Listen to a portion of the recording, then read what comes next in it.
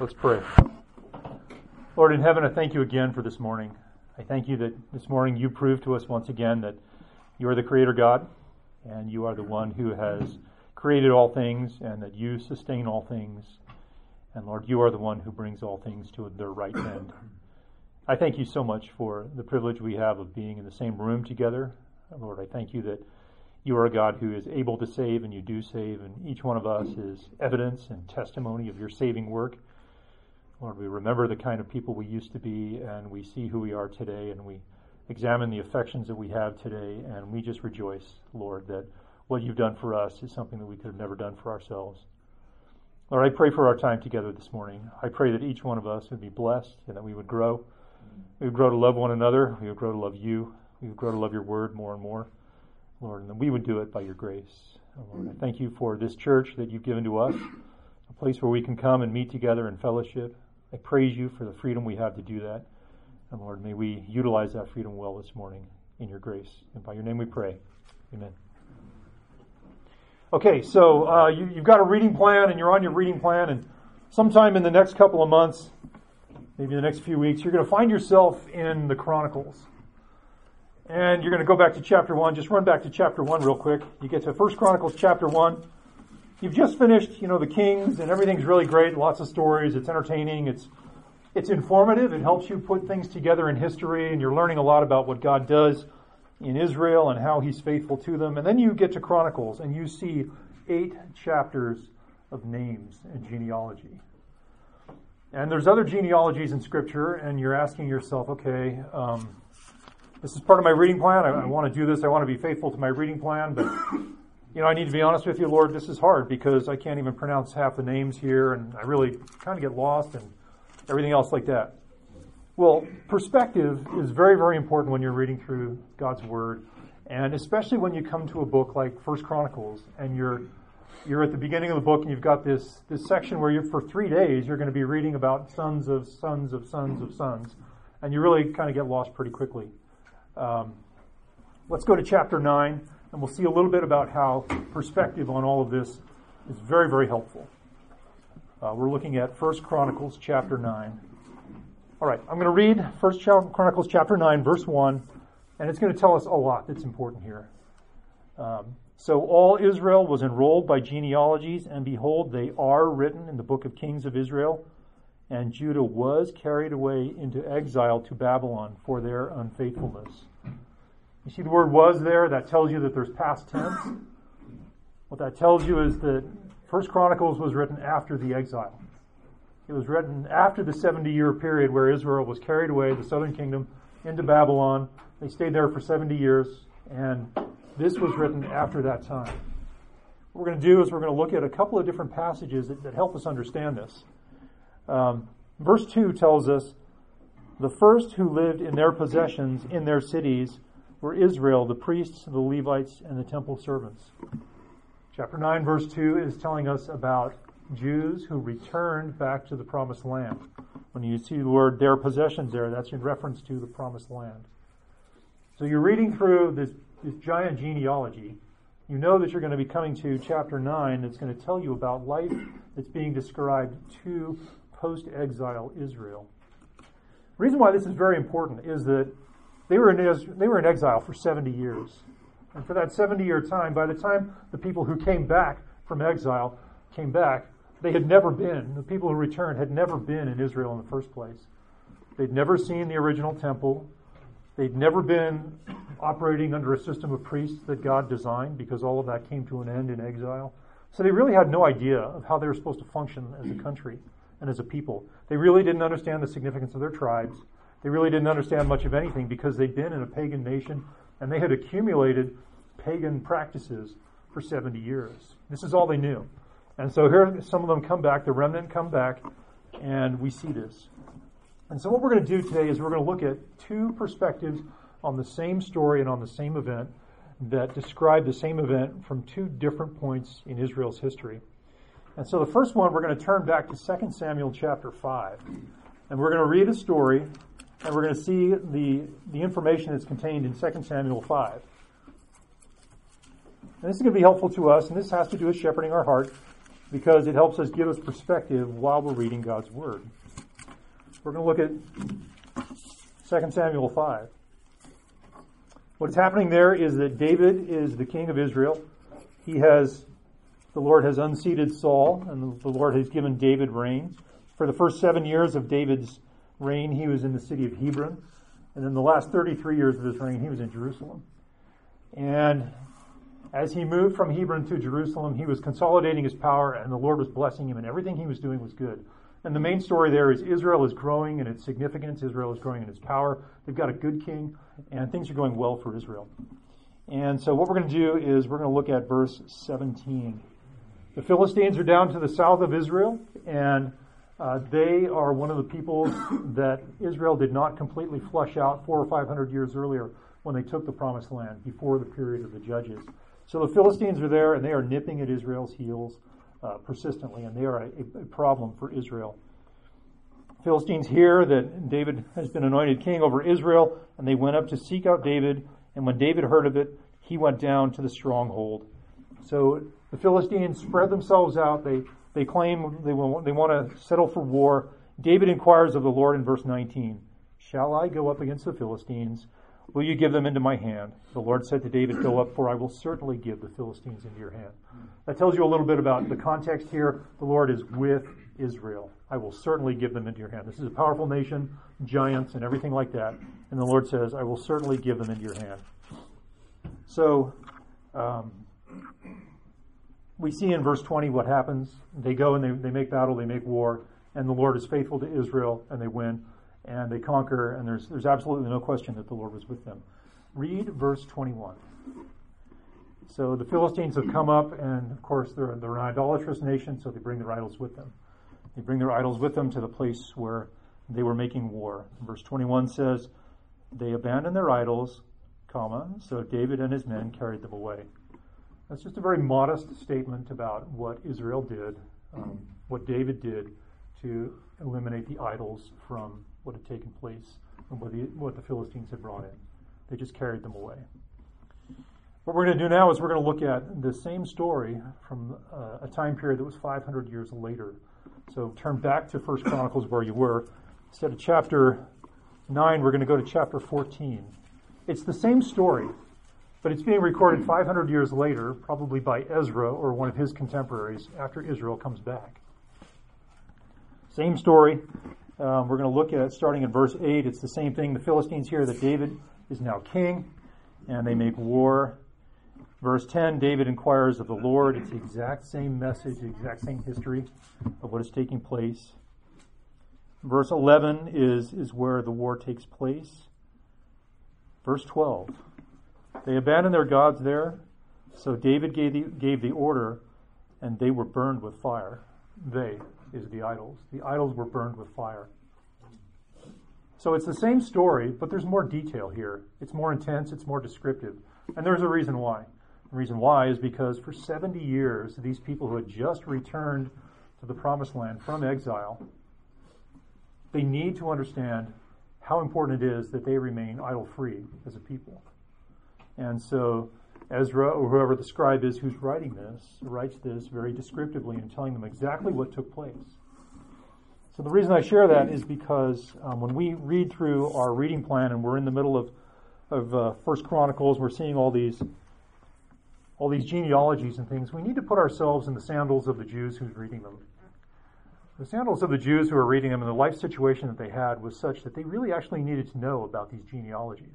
We don't need to know who the son of who was and who had which kids and all of that. What we need to do is we need to recognize that God was at work in post-exile Israel, and he was telling them, I am your God, I am Yahweh, and you are my people, and I am faithful to my covenant to you, and I'm going to keep my covenant, and I'm going to bless you when you are obedient to me.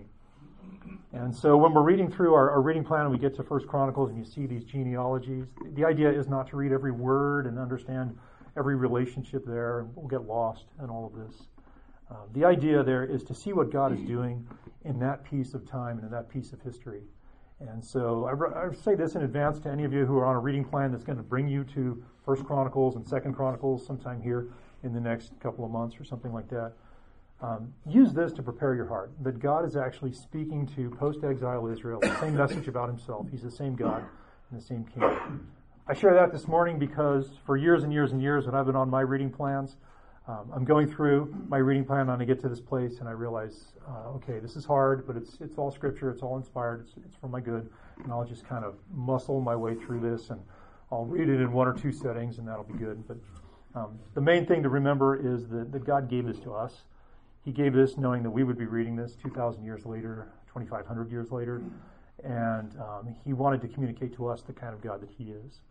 And so when you get to these genealogies, remember that what God is doing is He is telling Israel, I am still your God, and you're still my people, and I will be faithful to you.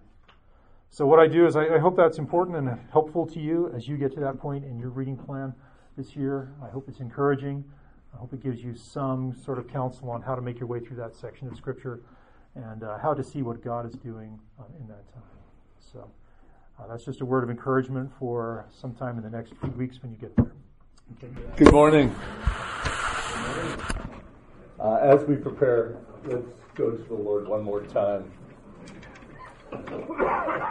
Father, I do thank you, Father, for giving us your word, that we can know you, we can know what life that is pleasing to you would look like. Father, I pray the words that come from my mouth would bring you glory, the glory you deserve. Father, I pray for myself, and I pray for these men, Lord, that we would not just be hearers of the word, but we would do what it says.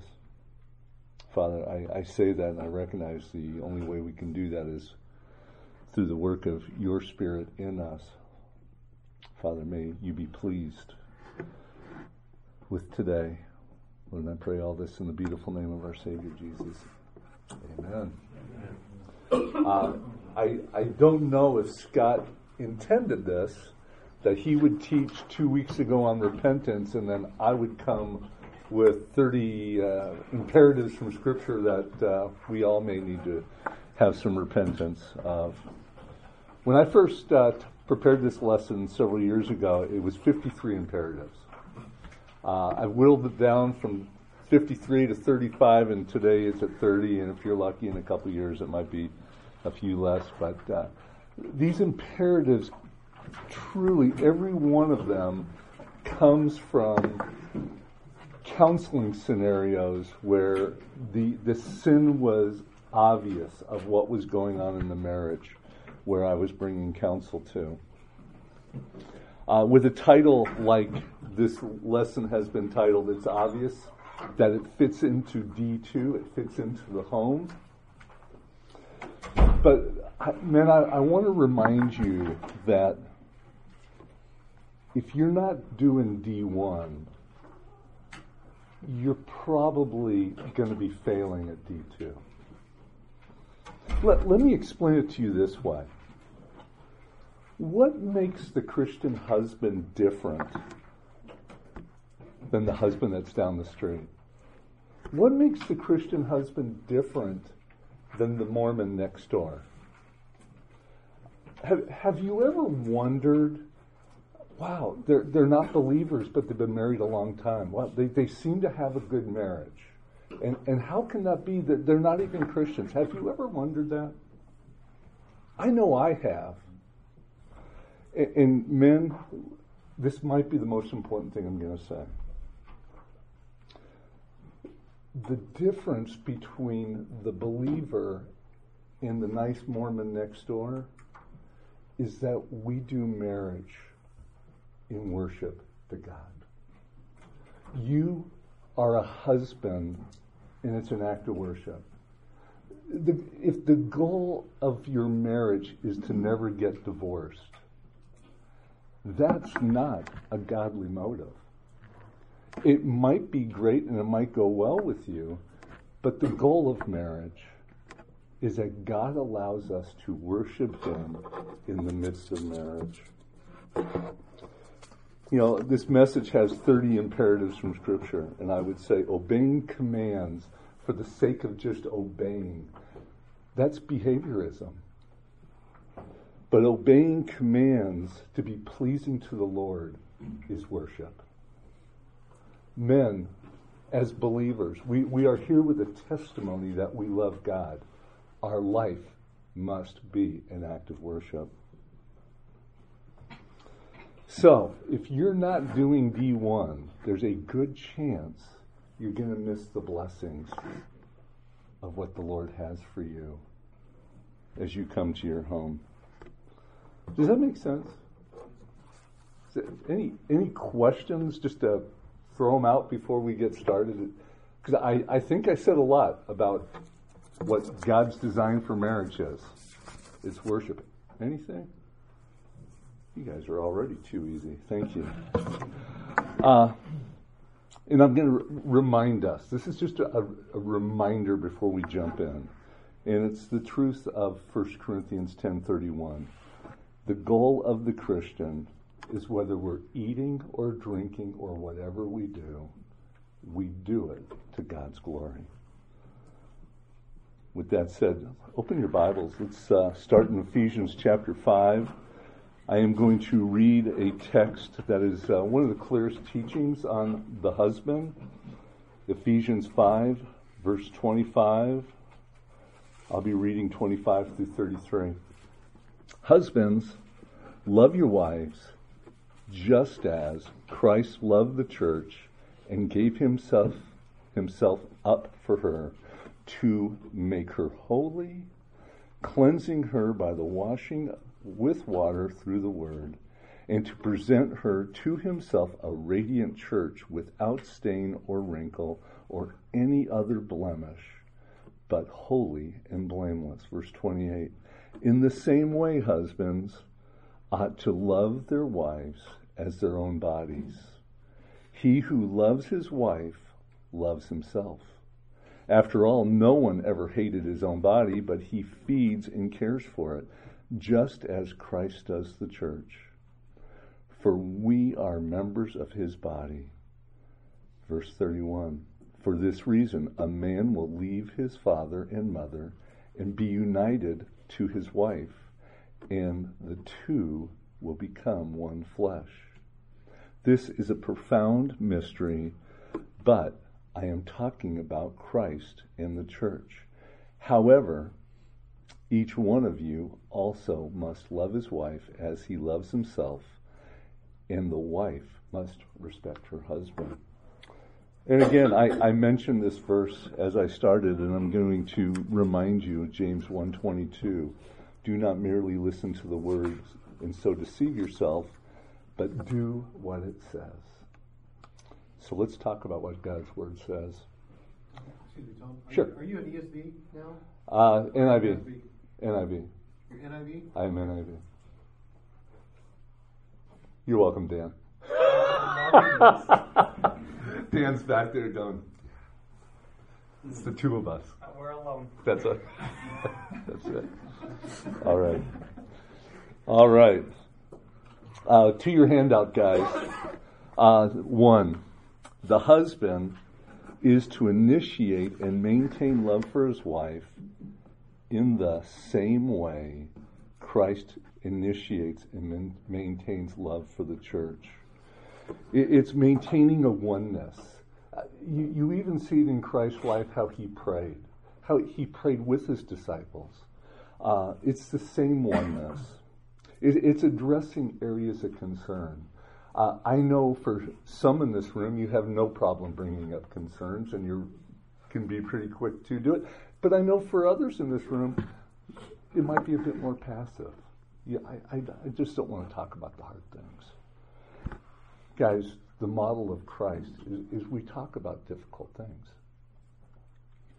And this brings me to a question. Do you pray with your wife? Are you willing to bring up hard topics? Are you willing to bring up your own sin?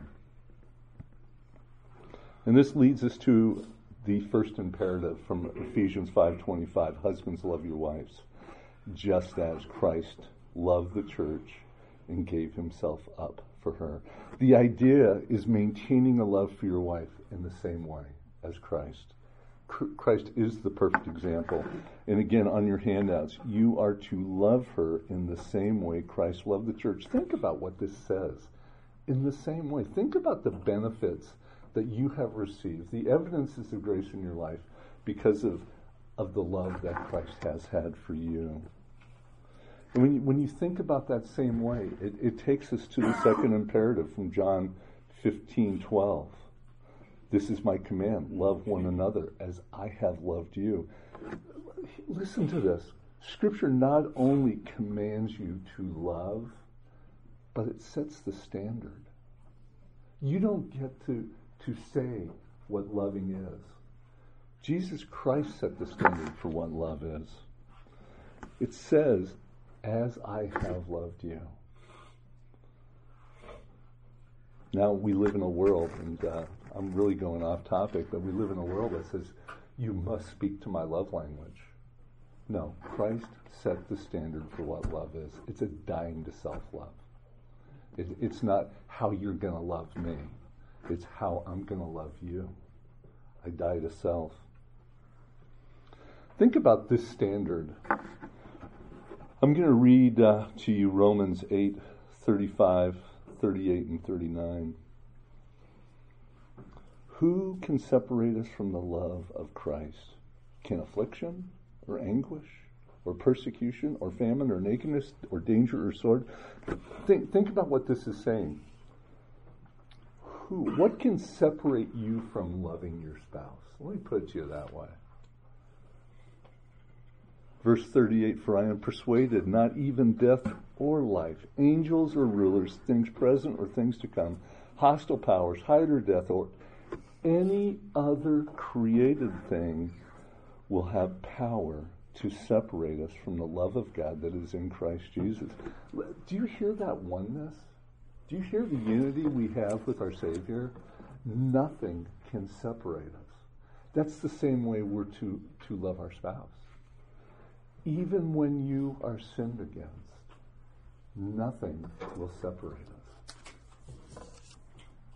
Think about this. This in the context of Romans 8:1 starts with there is no condemnation for those that are in Christ Jesus. It's talking about the salvation we enjoy, the forgiveness of our sins that we enjoy.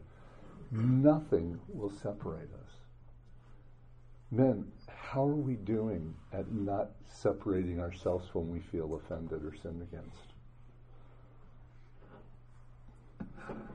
The point of these imperatives is you must follow Christ as your role model. He's the perfect example. To love as Christ loves means you must set aside the focus of giving primarily to yourself. You turn away from selfishness, from your control and manipulation, your self-gratification, your self-absorption. Let me kind of explain what that is. The selfishness. Do you demand that you get what you want first? Do things have to be your way? Are you really quick to spend time with your family but not with her family? Control and manipulation. Sometimes it's a voice inflection. Can you raise your voice just to kind of make a point? You want to raise your voice just to be sure that you're listened to? Do you do the silent treatment? Do the silent treatment. Just, I want you to know I'm aggravated right now. The example of Christ's love is we continue to initiate love. Self-gratification, it's excessive behaviors or sinful behaviors. There's two categories there. It's not just sinful behaviors, it's excessive behaviors. I recognize the younger generation in the room. I would say the common thing for the younger generation is just absorbed with video games. To the older people in the Word, it could be in the room, it could be just absorbed by work and striving to make money, and you even work to excess. It's whatever those excessive behaviors are, is frequently a matter of self-gratification. You want what you want. Self-absorption, that you think you're the most important person in the relationship. And I gave you a few other verses there to consider as you think about those things. Second, back to your handout, by initiating love for her in the same way that Christ initiated love for the believer. And the imperatives is 1 John 4:19. We love because he first loved us. Because God first loved us, our will and our affections are transformed. We initiate love by being an example. Are you the example that honors God in your pursuit of the Lord in your family, at home? And guys, I know there's several single men in the room right now. This is not something you get to start on the day you say I do. If you aren't already developing the habit of pursuing the Lord in a manner that's pleasing to him, don't think that, gosh, you know what, as soon as I say I do, I won't struggle with sin anymore. I won't struggle with any particular sin. That's just a lie. It needs to be started today. Do you set the example by being somebody that's willing to sacrifice? Do you set an example by serving others in the house? It's not a matter of being married or single at that point. You know, are you willing to give up of yourself for somebody else? Does your practice of making decisions, is your decision making God honoring? Do you take other people into consideration? Do you set an example of being transparent? Are you honest about the sins that you struggle with?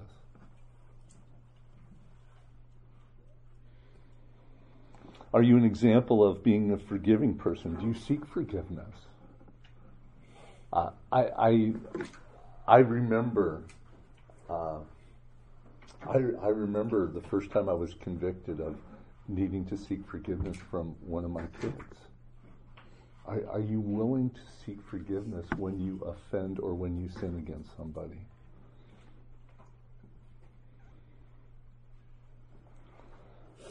Are you setting an example by not using harsh tones? Are you setting the type of example that you're never willing to seek forgiveness? I have sat with people that have never in their marriage, their testimony would be, we've always just moved on. We've never sought forgiveness. That's not the model. That's not what Scripture teaches. Do you set an example of being the type of person that holds a grudge or you're easily offended? We're still talking about the husband being the one that initiates. When you're offended or when you feel sinned against, do you still initiate love? Do you have an attitude of thanksgiving towards life? Being an example is how you bring correction to sin in your own home. It's interesting, and I have, for whatever reason, God has brought this up in numerous conversations recently about admonishing. Scripture speaks often, I'm thinking of Colossians 3:16 right now, how we admonish one another. But I want you to think about this. If you're admonishing, if you're bringing correction, an admonishment is a warning based on Scripture. If you're admonishing and it doesn't have Scripture, you're speaking your preference. But I see a lot of people that speak their preference, and they don't have grace for others because they want their preference. A true admonishment, men, we need to bring Scripture to bear on it, and if you can't bring Scripture to bear, right now you are expecting your preference to be done in your house.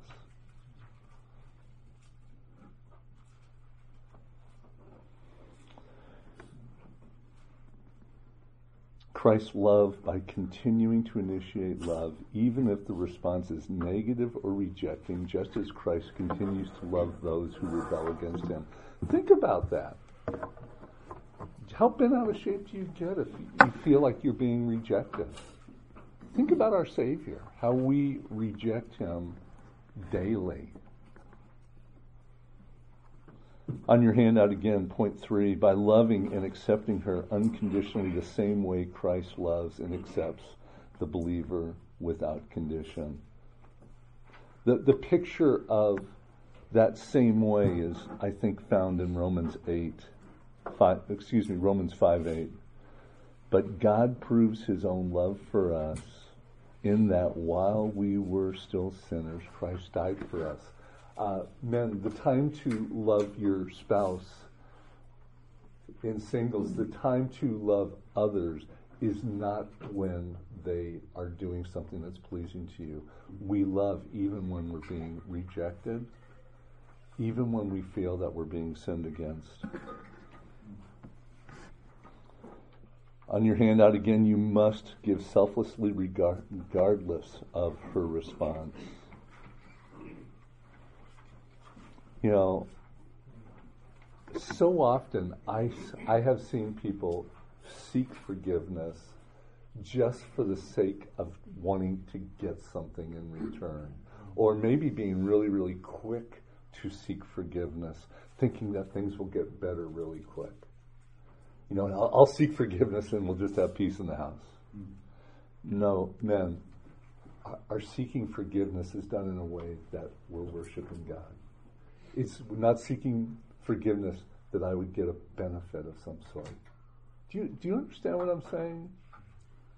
Because it's really easy for me to recognize that I just offended my wife. And it's like pulling a string and right away, will you please forgive me? That's not helpful. Even seeking forgiveness is an act of worship. On your handout again, you must love her and accept her for who she is rather than demanding that she changes to please you. Guys, this is a contextual quote from R.C. Sproul, and I truly believe his point here. Listen to this. Often, when a husband is not satisfied with who his wife is, his care or lack of care has been instrumental in who she has become. How you love your wife, you're disappointed with your wife, you may be very instrumental in the woman that she has become. You want a godly wife, you invest in things that will help her grow in her godliness. And that thought takes us to imperative 4, Romans 15:7. Therefore, accept one another, just as the Messiah also accepts you, to the glory of God. By daily dying to self-will and seeking God, and here's on your handout, God's will in the same way Christ did, as a demonstration of his love and servant's heart. Can I say something? Yes. I'm seeing a pattern in your films. I appreciate that. I put the cookies on the bottom shelf for the lower bar here. I appreciate that. Good, got it. You're very insightful. You can go, except for one. I'm not going to tell you which one. Every answer is the same. It's the same way. Thank you. You are a high achiever, Mike. Thank you. Thank you. That is good. Jesus willingly gave himself up for us. You should die to self-interest and self-protection. Which takes us to imperative number 5. Imperative number 5 is 2 Corinthians 5:15. And he died for all, so that those who live should no longer live for themselves, but for the one who died for them and was raised. Again, we're talking about worship. We're living in a manner for him who died for us. Think about this. Your loving your wife is an act of worship to our God and our Savior. Think about what is best for your wife and family. And here's an area where I have seen men just be passively just checked out. Do you know who your wife is fellowshipping with? Do you know who her friends are? Do you know who's speaking into her life?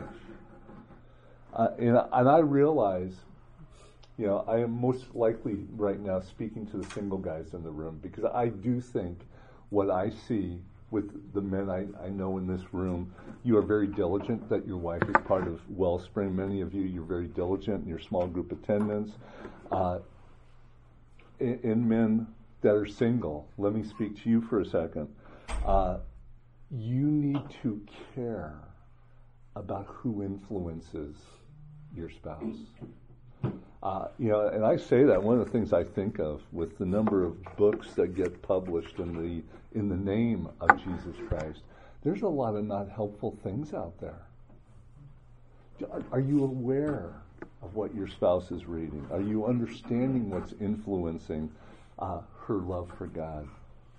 And again, back to your handout, B, you are to be willing to lay down your life for her if called to do so, which is the way Christ demonstrated love for the believer. Men, sometimes there's difficult things we must do in caring for our spouses. Are you willing? Do you just want peace, or are you willing to do the difficult things? You are to love her as much as you love yourself, which takes us to imperative number 6, Matthew 22:39. In the context of Matthew 22, and I don't know what I just said, but the imperative 6 is Matthew 22, verse 39, and it starts with that the greatest commandment is to love your Lord your God with all your heart, all your mind, all your soul. And verse 39 is the second is love your neighbor as yourself. And that ties to imperative number 7, which is Ephesians 5:28-30. In the same way, husbands, you are to love your wife as your own body. We live in a world that says, the therapeutic movement says, you just need to love yourself more. Scripture, there's nowhere in Scripture that says, thou must love yourself. Scripture already assumes you love yourself plenty. Because Scripture, when it speaks about how you love yourself, it's telling you numerous ways that you love in the same way you love yourself. So this notion in the world that you just need to love yourself is not true. You need to love others in the same way you love yourself. And I'll continue reading Ephesians 5:28. He who loves his wife loves himself, for no one ever hates his own flesh, but provides and cares for it, just as Christ does the church, so we are members of his body. D, on your outline, you are to focus on her welfare, desires, her well-being as much as you focus on your own. And I think many of you really excel at what I'm going to say next. This is both the spiritual as well as the other areas of your wife's life. Do you help her be freed up to develop friendships and, being discipled, her time with other women? And I'm speaking to the singles. Men, if your desire is to take a wife, you need to be recognizing the importance of who speaks into your spouse. All of us need to be recognizing who we're allowing to just be our own influences in our own lives. Which takes us to imperative number 8. And that's Philippians 2:4. Everyone should not only look out for his own interest, but also the interest of others. You are to protect her from hurt and harm as much as you try to protect yourself. Think about that. As much as you try to protect yourself, that's how much you are to be protecting your spouse. Do you know what your wife's reading? Do you know what books are influencing her? Do you know what your wife is praying about?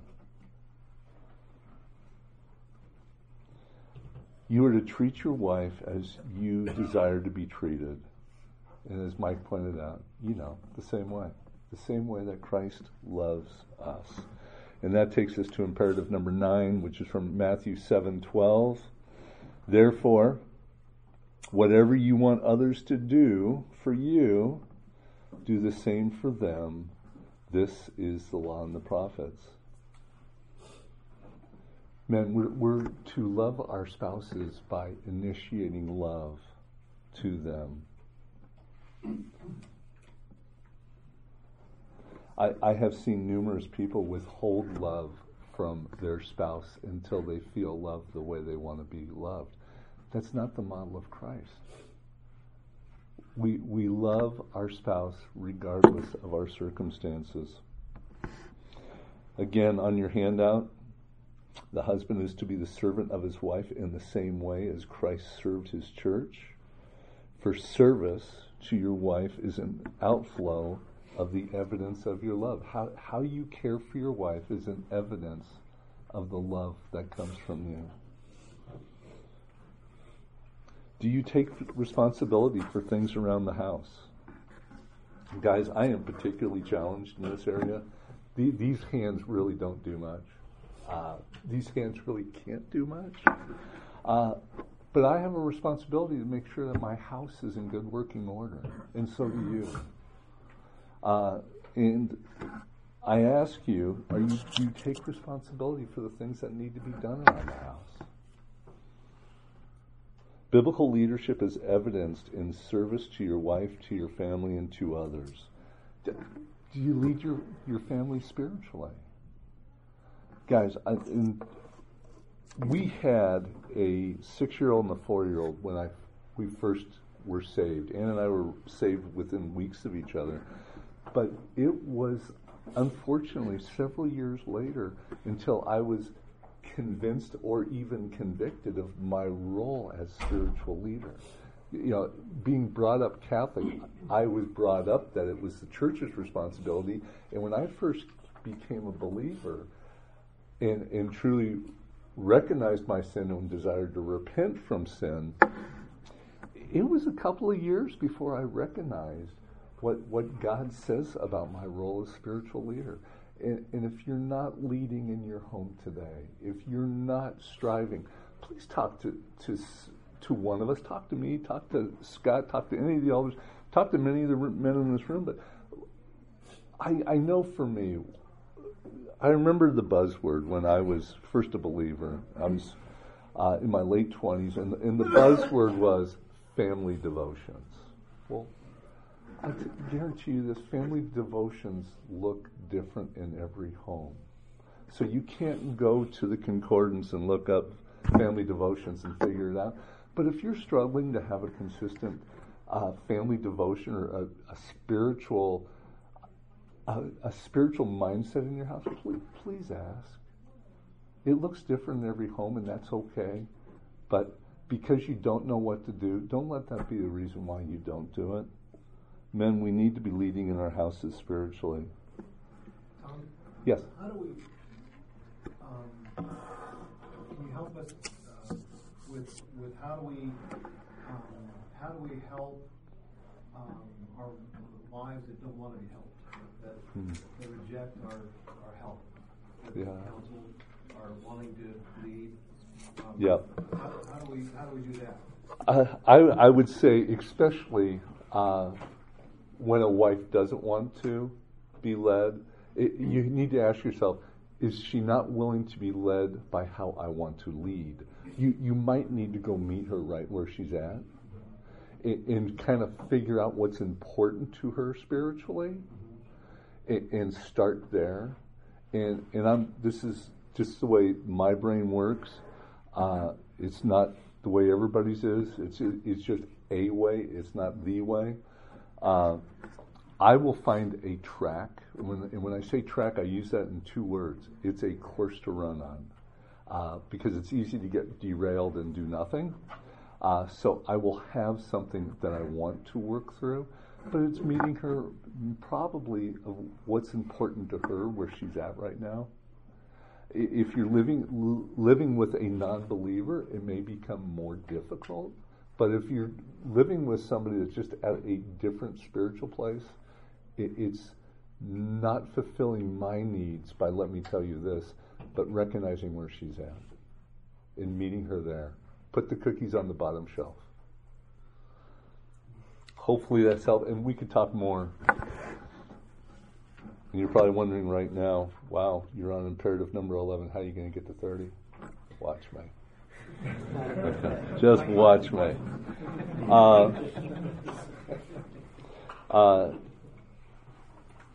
Your attitude is commanded to be the same as Christ, who humbled himself by assuming the role of slave. Guys, this is just counseling scenarios I've seen. Are there things around the house that you think are just above you? I'm not going to do that. That's not helpful. That's not an act of service.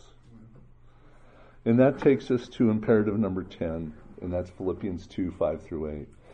Make your attitude the same of Christ Jesus, who, existing in the form of God, did not consider equality with God as something to be used for his own advantage. Instead, he emptied himself by assuming the form of slave, taking on the likeness of men, and when he had come as a man in external form, he humbled himself by becoming obedient to the point of death, even death on a cross. Men, the point of this verse is there is nothing that is above us. We're servants. We're slaves. Back on your handout, true humility is evidenced in putting the interest and welfare of your wife and family before your own by giving of yourself regardless of the inconvenience or the difficulties involved. Let me ask, do you ever act as if you're above providing things that the family needs?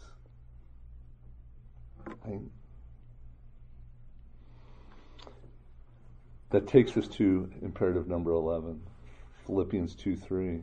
Do nothing out of rivalry or conceit, but in humility consider others more important than yourself. Again, back to the handout 6. I'm going to trick you on this one. The husband's foremost command is to love.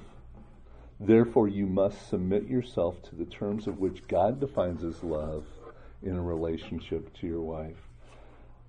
Scripture records God's definition of love and the importance that he placed on it. And guys, go to 1 Corinthians chapter 13. And we're going to look at the love chapter. And this is how we're going to do it. We're going to look imperative number 12 through 25 right now. There's 14 imperatives in this small passage.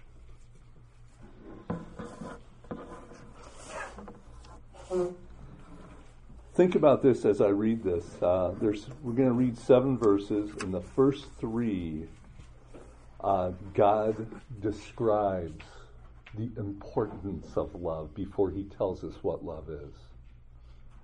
God thought it was important for us to understand how important this was before he gave an imperative. 13, verse 1. If I speak human or angelic language, but do not have love, I am a sounding gong and a clanging cymbal. If I have the gift of prophecy and understand all mysteries and all knowledge, and if I have all faith so that I can move mountains, but I do not have love, I have nothing. And if I donate all my goods and feed the poor, and if I give my body in order to boast, but do not have love, I gain nothing. Love is patient. Love is kind. Love does not envy, is not boastful, is not conceited, does not act improperly, is not selfish, is not provoking, and does not keep a record of wrong. Love finds no joy in unrighteousness, but rejoices in truth. It bears all things, believes all things, hopes all things, endures all things. And then this is imperative 12 through 25. 14 imperatives here. Men, you must be patient. Put your expectations on God, not on others around you. Put your expectations on God to endure hardship, to endure difficulties. What happens when you have unmet expectations? How do you respond? Typically, Our response when we have unmet expectations is we sin. You must resist being judgmental, demanding, negative, being critical, intimidating, or focusing on the sin of other people around you, in this case particularly your wife. Take the log out of your own eye before you go to do spec surgery on your wife. Let me ask you a question. Are you easily offended in your house? When things don't go your way, are you easily offended? And it takes us to the picture of what we see in Philippians 4:11 on contentment. Paul says in Philippians 4:11, he learned to be content. How are you doing? Singles, let me help you before you ever even think about getting married. Don't wait till the day of your marriage to say, okay, now I'm going to learn contentment. Start now. Start learning what it is to be content with what the Lord has for you.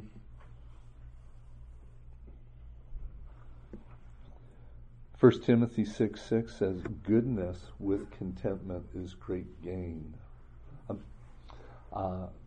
Men, we are to be godly. And we need to find our contentment in just accepting what God has for us on this day.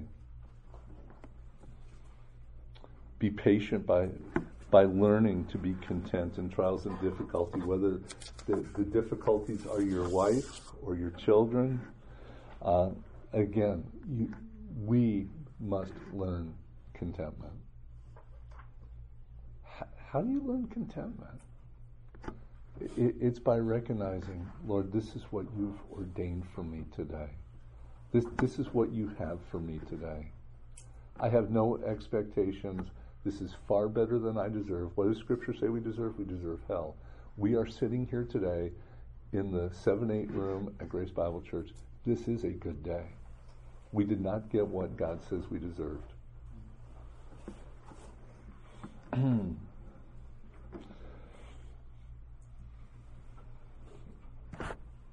Be motivated by the desire to see your wife change for her sake rather than for your own sake. Your desire for her to change is that she's glorifying God with how she lives, not that it's a benefit to you. Pray for her with a godly motivation. Your desire for your wife needs to be God glorifying, not a selfish motive. Next imperative, you must be kind. Seek opportunities to show kindness. Ephesians 4:32 tells us, be compassionate, forgiving. Be polite, considerate, understanding, caring. Be sensitive. You must not be jealous or envious, not possessive or controlling. If your wife's priorities are wrong, forgive her, admonish her. Remember, admonishment is a warning based on Scripture, in love. Or you just need to overlook. There's times it's okay to overlook. And I'll give you an example, because I've had young men that are very zealous for holiness challenge me when I have said, you know what, you just need to overlook. If I were to do something just absolutely out of character, and I do it one time, I would say, you know what, you give me the grace and overlook it one time.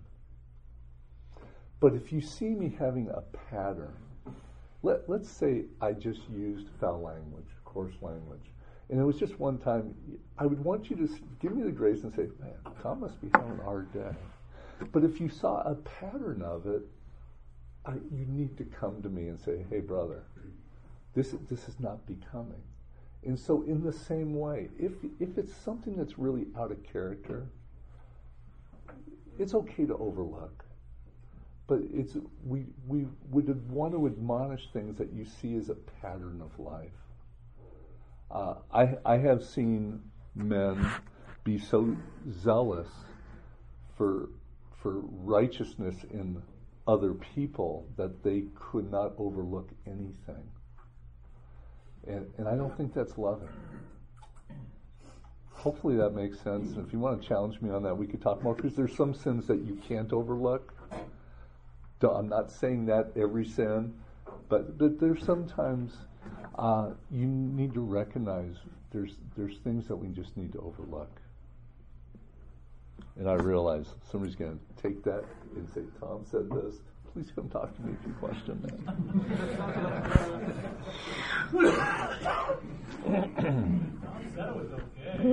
Tom said it was okay. No, what it'll be twisted. Tom says you need to overlook it.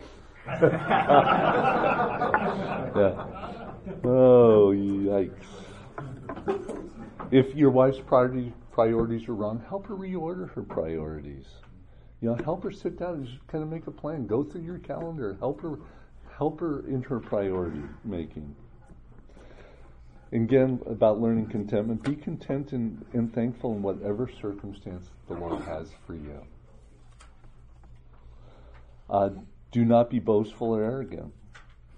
Don't feel the need to act superior over your spouse, that you're the most important person in the relationship. Guys, this one, don't try to control your spouse with logic.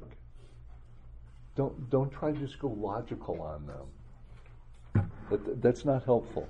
Take it from me. Don't put her down. Don't put her down in private. Don't put her down in public. Don't be rude, sarcastic, vulgar. You must realize that she was created in the image of God and is to be treated with respect and with honor. Do not be self-seeking. Love is not selfish. And I am going to go much quicker. Here's a verse you might want to write down that kind of supports that, and it's 2 Corinthians 5, 14 and 15.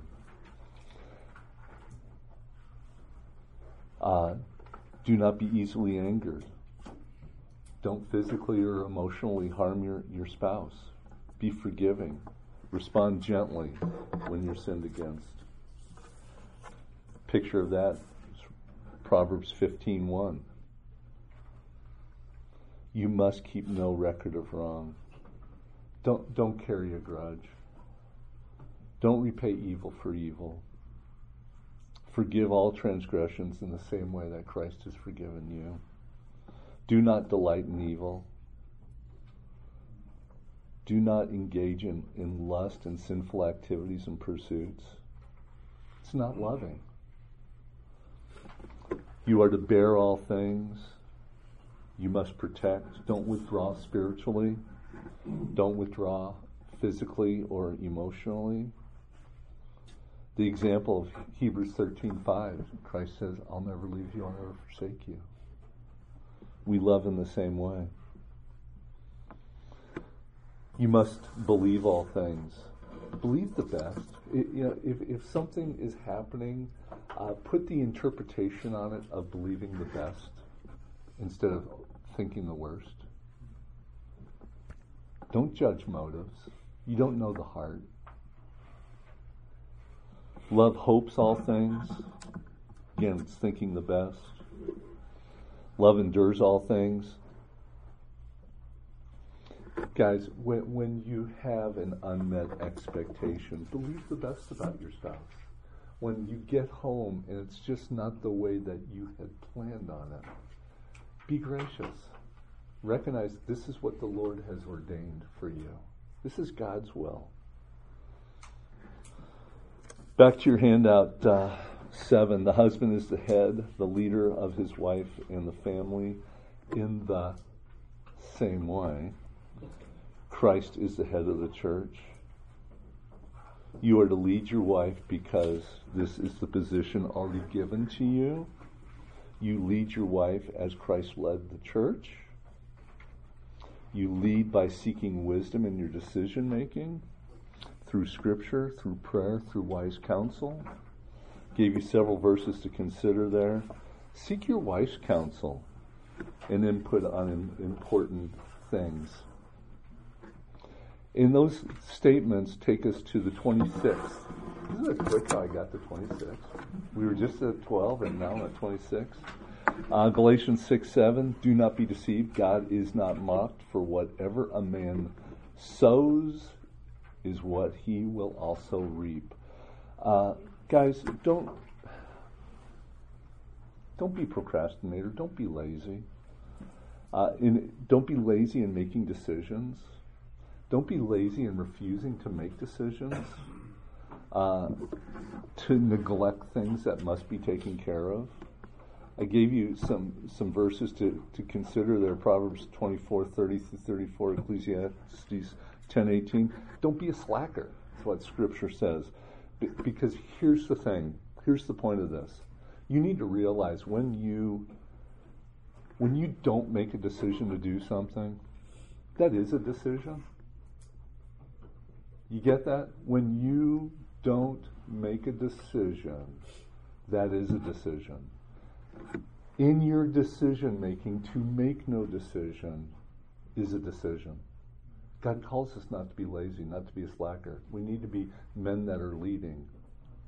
I have seen numerous times where men are so passive and maybe even in fearing if I make the wrong decision.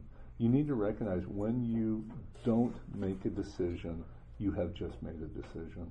I hope that makes sense to you.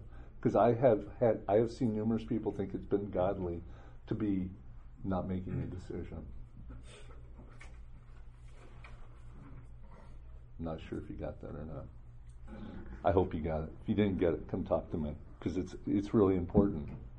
We're not called to be passive. We're called to be leaders in our homes.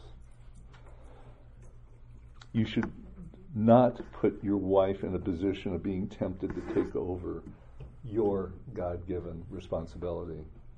See how that ties into decision making? We see sometimes women that just are running so far out ahead of their husbands, and it's because the husband hasn't led. This is the role that God has given you. Singles, think about this if you want to be married one day, you are the leader in your home. Don't be passive. Tom, can you give a Bible verse that discusses that? Sure. It talks about the man's responsibility. Proverbs 24:30-34, Ecclesiastes 10:8. Don't be a slacker. Right. Being a decision maker in the home. Being a leader, being a spiritual leader. Yeah. Is there a Bible verse that you can help us to? Off the top of my head, nothing is coming to mind. Let me get to the end of this, and I'll debrief my brain, and it's the way I do things at my age. Thank you. 8, the husband is to provide for and protect his wife as much in the same way as Christ provides and protects his chosen ones. You must provide and protect for your family, and that takes us to imperative number 27, and that's 2 Thessalonians 3:10-13. In fact, when we were with you, this is what we command you. If anyone isn't willing to work, he should not eat. Bless you. For we hear that there are some among you who walk irresponsibly, not working at all, but interfering with the work of others. Now we command and exhort you, such people, by the Lord Jesus Christ, that quietly working they may eat their own food. Brothers, do not grow weary in doing good. Guys, I realize in this room, I think you guys are excelling at being hard workers. So let me talk to the singles for a second. Young men, you should be recognizing the diligence of there's going to come a day where I need to provide. You should be doing that now. You should be hard workers right where the Lord has placed you. As I speak to singles, I will frequently tell a single, if you're looking for a bargain in a wife, you need to be a bargain. And one of the areas I see in our society is just young men that aren't hard workers. And I realize when I had no problem finding a job when I was 12, and that was a long time ago because I'm old. And I realize it's a lot harder for finding a job today. But that doesn't change what Scripture says. Men, if you aren't working hard now, don't think all of a sudden you're going to say, I do, and you're going to become a hard worker.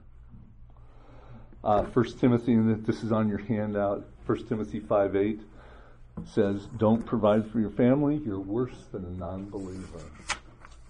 And men, that applies to singles too. Making sure and I'm not going to read them. You guys can do that because I'm going to get you out of here pretty quick. But it takes us to point 9. The husband must provide for her sexual desires with a godly, cherishing way. Men, we need to understand God's design for intimacy in marriage. And that takes us to imperative 28. 1 Thessalonians 4:3-8. For this is God's will, your sanctification, that you abstain from sexual immorality, so that each of you knows how to control his own body in sanctification and honor. Verse 5, not with lustful desires, like the Gentiles who don't know God. This means you must not transgress against and defraud his brother in this matter, because the Lord is avenging in all these offenses. And we also previously told you and warned you that God has not called us to impurity, but to sanctification. Therefore, the person who rejects this does not reject man, but God, who also gives you his Holy Spirit. Man, the picture of intimacy, the picture of marriage is found in Genesis chapter 2. When God created man and woman, God defined, and he's the one that designed marriage. Unfortunately, we live in a culture where I think we learn more about what you think marriage and what sexual intimacy is in marriage, probably from the internet, has more bandwidth in our society than Genesis chapter 2. Sadly, it is sinful. Men, intimacy in marriage is designed for oneness. It is designed for marriage. Our culture has done nothing but lie to us, and it's a lie that permeates our society. But God's been clear. God wasn't confused on this. God created man and woman. Chapter 2, verse 23, 24, and 25 clearly says what God's design was for intimacy. Understand God's design for intimacy is an act of giving to your wife rather than receiving. Understand that God's goal is not performance, but rather an expression of love. That's what God's goal is. Guard your mind, make purity in thought, attitude, behavior your goal, develop a biblical view of sexuality. God gave us intimacy for oneness. Do not be controlled by sexual lust, which can lead to unreasonable demands of your wife. Romans 13:14, make no plans to satisfy fleshly desires. Do not be dependent on sex to build your ego. Do not seek to satisfy your sexual lust through pornography or with other people. Understand your body belongs to your wife for a consensual purpose. I'm going to say it again. We must know what God's design is for intimacy in marriage. It's oneness. Is the two became one. Understand that God does not want you to be selfish and deprive your wife. That's 1 Corinthians 7:5. Point 10 on your handout, the husband is to be the source of strength and dependability in times of trial, much in the same way as Christ is. And the picture of this is cast your burdens on the Lord. Imperative 29 is tied to Psalm 55, verse 22, and 1 Peter 5:7. Cast your burdens on the Lord, and he will sustain you. He will never allow the righteous to be shaken. Don't wait for a big trial to start this. Men, be casting your burdens, your cares to the Lord. Depend on the Lord to sustain you as the leader in your home. It's a funny word, sustain. Do you recognize just that we are here today is God's sustaining love for this world? If God were not sustaining us, this would not exist. Think about this. God is sustaining your marriage. If it were not God sustaining your marriage wouldn't be. You can comfort others in your home, remain calm, trusting God's sufficient grace. Be a role model of thankfulness, of contentment. Takes us to point 11. The husband is to understand his wife and treat her with respect. A husband must live with his wife in an understanding way. And that takes us to imperative 30. And it's 1 Peter 3:7. And I need to say this, but we're not going to go there just for the sake of time. But 1 Peter 3:7 ties back to 1 Peter chapter 2, verse 22. And it talks about Jesus when Jesus was when he was ridiculed, when he was sinned against, when he was mocked, he didn't retaliate. And in verse 3:7 is tied to how Jesus responded, and it says, "Husbands, in the same way as Jesus, live with your wives in understanding of their weaker nature, yet showing them honor as co-heirs." Do you recognize, for the married men, do you recognize your wife is a co-heir of the King? Singles, the day you get married, your wife is a co-heir. There's this equality that you're both beggars trying to find the bread.